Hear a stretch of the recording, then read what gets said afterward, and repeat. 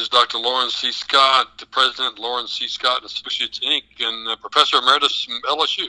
Louisiana State University, and that's where you're at today down there. And before we get into some other places across the country, let's start there in Louisiana. Last time we spoke, you guys had a lot of natural gas, I want to say petrochemical projects in the pipeline, and not much going on in the terms of fracking. Is that still the case down there? That's still the case. We're doing great in terms of going on downstream to the chemical industry. The chemical industry and the LNG export industry is just exploding down here. To give you a little reference point, I've been watching the Louisiana economy for about 40 years, and a really good year in the past. If we had $5 billion in industrial announcements, we'd have thought that was great. We've had about 170 billion. It's just off the charts, big time down here. And of course, we have the pipeline infrastructure. We have access to natural gas, which is what these people want. And we have a very productive play in the northern part of the state called the Haynesville Shale. It's also a good source, plus the offshore Gulf of Mexico natural gas. So there's plenty of gas. There's plenty of ways to get to it. The price of natural gas is much higher in Europe and in Asia. So the chemical companies are coming here to build their stuff. And LNG export companies are getting all prepped up. Some of them are already exporting LNG overseas. Is that one of the things that's going to actually help the LNG, call it the natural gas market? I mean, over here in the States, I mean, in Texas, they're almost giving this stuff away for free. And, you know, it doesn't cost much to heat a home with natural gas up in the Bakken anymore. And you mentioned Europe. I think they're, what are they, $15, $18, something like that. And then you've got China, anywhere from like 7 to 10 or whatever. Is that what it's going to take, or is America going to have to start paying a few bucks more to get this, this industry booming again? Because right now it just seems like they're breaking even. Yeah, well, I mean, the LNG people are not breaking even for natural gas. And I really think that problem is going to get solved probably within the and the reason for that is the reason it is so cheap. They're flaring it off in Texas. It's basically a nuisance in Texas where it's being produced as associated gas. I mean, they're really going after oil is what they're after. But their problem is they don't have the dead gun pipeline capacity in the Permian Basin, and I think probably in your area as well, to get the natural gas to market. Matter of fact, they don't have enough pipeline capacity to get the oil to market. But what is happening is these are smart, clever, greedy capitalists in this industry, and they are reacting to the bottleneck. A year and a half, you're going to pipeline it's being used by the Mexico, which is the place the big natural gas, or it's going to be refined into LNG and shipped abroad. Right now, low price in some cases being flared off is because there's just no way to get it out from where it is to the markets. Loren Scott with us here. Your phone kind of broke up there at the end there, so just wanted to.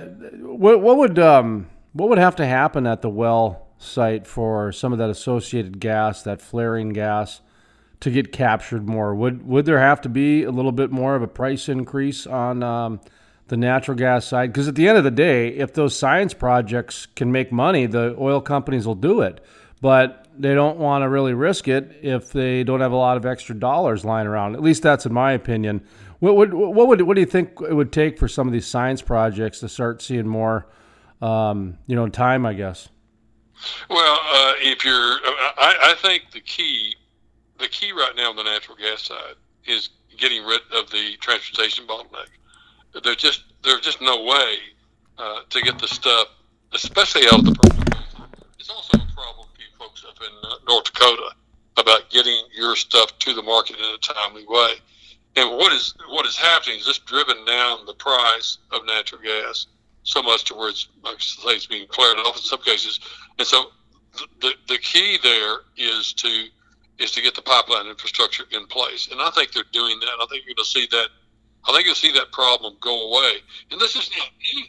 I mean, when you guys first started producing natural oil up in the Bakken play, the problem was you were bringing it down to Cushing, and it started stacking up in Cushing, Oklahoma, because there's no way to get it from Cushing down to refineries on the Gulf Coast.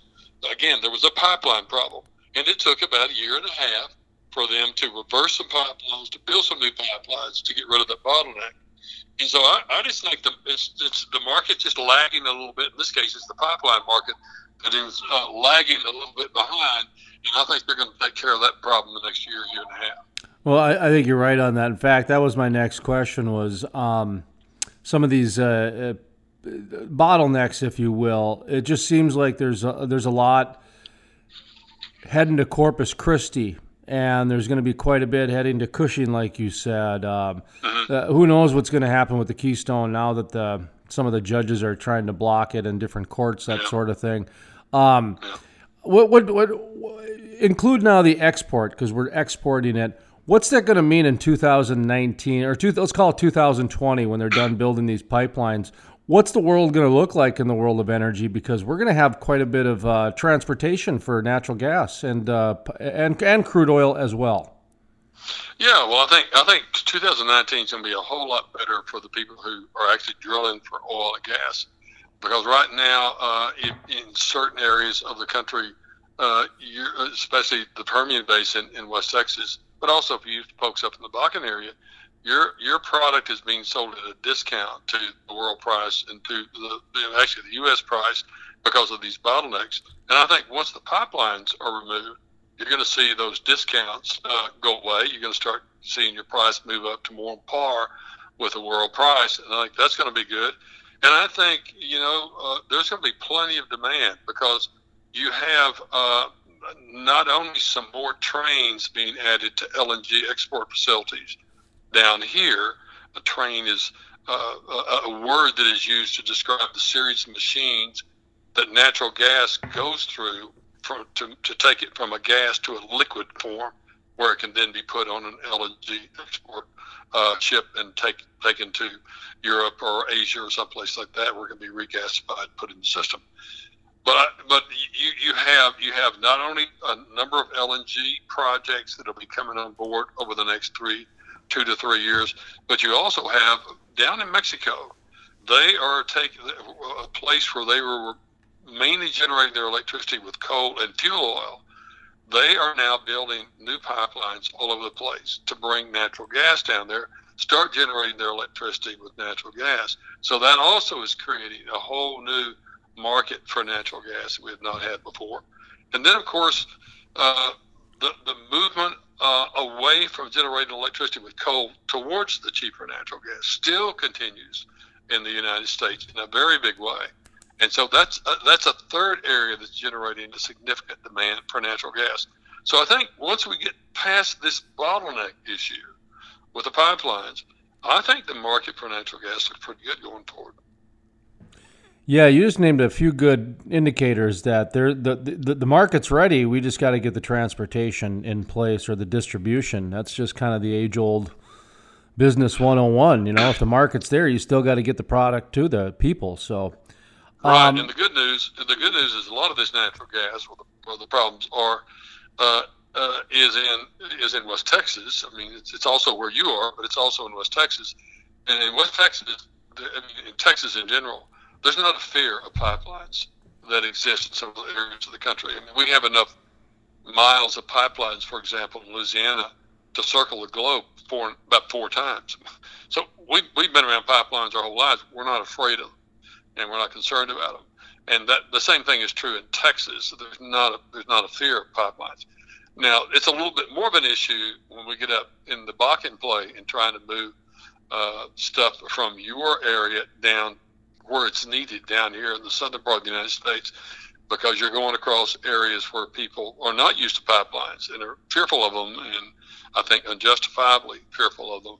So that may slow down things a bit on your area, but I don't think it's going to slow down things in Texas and the Permian Basin. Loren Scott and Associates. 2018, I'm kind of asking some people, kind of taking a look at that year. Did you see any themes stick out? If you were to call 2018 the year of XYZ, anything that kind of stands out in terms of repetition or maybe something hugely symbolic that happened? Is just one of those year-end type of interviews. What would you name 2018 as? Well, I think it's been the year of the roller coaster ride on prices. I mean, that's the thing that this industry always has to struggle with. Again, I've been watching this industry for 4 decades now, and it's you just never know what's coming next.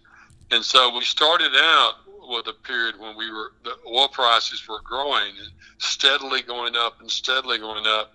And then we hit this last month or so where the prices have not only dropped, but they've dropped a lot. You're talking about going from the 70s, the lower 70s, down to now under 50. And that's quite a drop. And so I think the industry having to deal with this roller coaster of prices has really been the thing that's been difficult and has really marked the year. Now, it's also been a year which has been marked by a whole lot more oil being exported than ever before in our country's history. And that's been interesting to watch. It's been interesting to watch how the market has started to figure out ways to get some of this crude oil into the international market, because when you first of all, you got to get it from where you are in the Bakken or where you are in West Texas down to the coast, where it can be put on large tankers and then exported. And then the tricky thing, once you get to the coast, how do you get it on large tankers? Because most of the ports in the United States, with the exception of one, and that's the Louisiana Offshore Oil Port, cannot handle very large crude carriers, the VLCCs, which is the way you want to ship oil in the cheapest way. And so they've been trying to figure out ways to deep draft their ports. They've been doing what is called lightering. That is, they'll park the very large crude carrier off in the Gulf, and then they'll use smaller ships to take oil off and then put it on the very large crude carrier, which is not the most efficient way to do it. But it's been an unusual year, and the big question now is where are prices going next? I think that's the thing on everybody's mind. Kind of wrapping up here, just a quick sidebar. Are you still speaking? I know you're doing forecasting, that sort of thing. Are you still going around to the different shale plays and educating some folks? Still doing that. I haven't been up in the Bakken in about 2 years, which I missed. There were really great people up there. That was always fun to go up in that area. But I'm still going around the country and talking about what's going on in the oil and gas industry. That's something that's very much on everybody's mind. It's something that if impacts everybody, from their transportation costs to their heating costs in their homes to jobs in many particular areas of the country. So it's been fun, and people are very interested in what's going on in this industry. I can promise you that. One of the things, just a quick sidebar, and then we'll wrap up. But in North Dakota, for example, they've got one of the highest oil and gas taxes, about 10, 11% when you combine the production and extraction or something like that. There's two taxes, you put them together, it's 10, 11%. And so they pay quite a bit of taxes. And there's a lot of different revenue that comes in from the oil and gas industry, yada, yada. They've got an east versus west thing. All the money goes into the state, and then they divvy it up afterwards. So the oil and gas communities kind of get left out in the dust quite a bit. And sometime I'd love to just see your economic mind wrap around if they're already paying 10, 11% tax to the state, and then they're turning around and donating $1 million to the hospital and to the schools. You know what I mean? They really donate, between taxes and charitable donations, quite a bit to local communities that goes unreported because of all those taxes they already pay. Do you know what I mean by that? Yeah, there's no question about it. Matter of fact, I recently conducted an economic impact study of the energy industry on the Louisiana economy. And, now in Louisiana, our severance tax on oil is 12.5%. So you ask yourself, what other industry in the United States takes us to pay 12.5% off the top of their revenues, not profits? They can be losing money. They still have to pay 12.5% of revenue before they even get to lift a barrel of oil. I mean, after they've lifted the barrel of oil, before they even start looking at their other expenses. There's very few industries like that. The only one I can think of now is the casino industry, maybe like that. But no other industry has to do that. Then, in addition to that, once they pay the severance tax, they have to pay income taxes, sales taxes, property taxes, all these other taxes as well. It is a rich environment for the local and state treasuries in any state where this industry operates. That's a great way to phrase it. So, just kind of wrap it up a little bit. Anything that, as we talk about wrapping up 2018 and looking ahead, of course, to 2019, speculation is always dangerous in the oil and gas industry. Quickly to say that, but anything that we might have forgot, anything you want to reiterate, anything that you want to make sure is mentioned as we kind of conclude? Well, I think the only thing is, and that the big question everybody has that's in the industry now is, where's the price of oil going now? And I mean, my position, and I'll tell you, you shouldn't listen to anything I have to say, because I think everybody's record on forecasting oil price is horrible.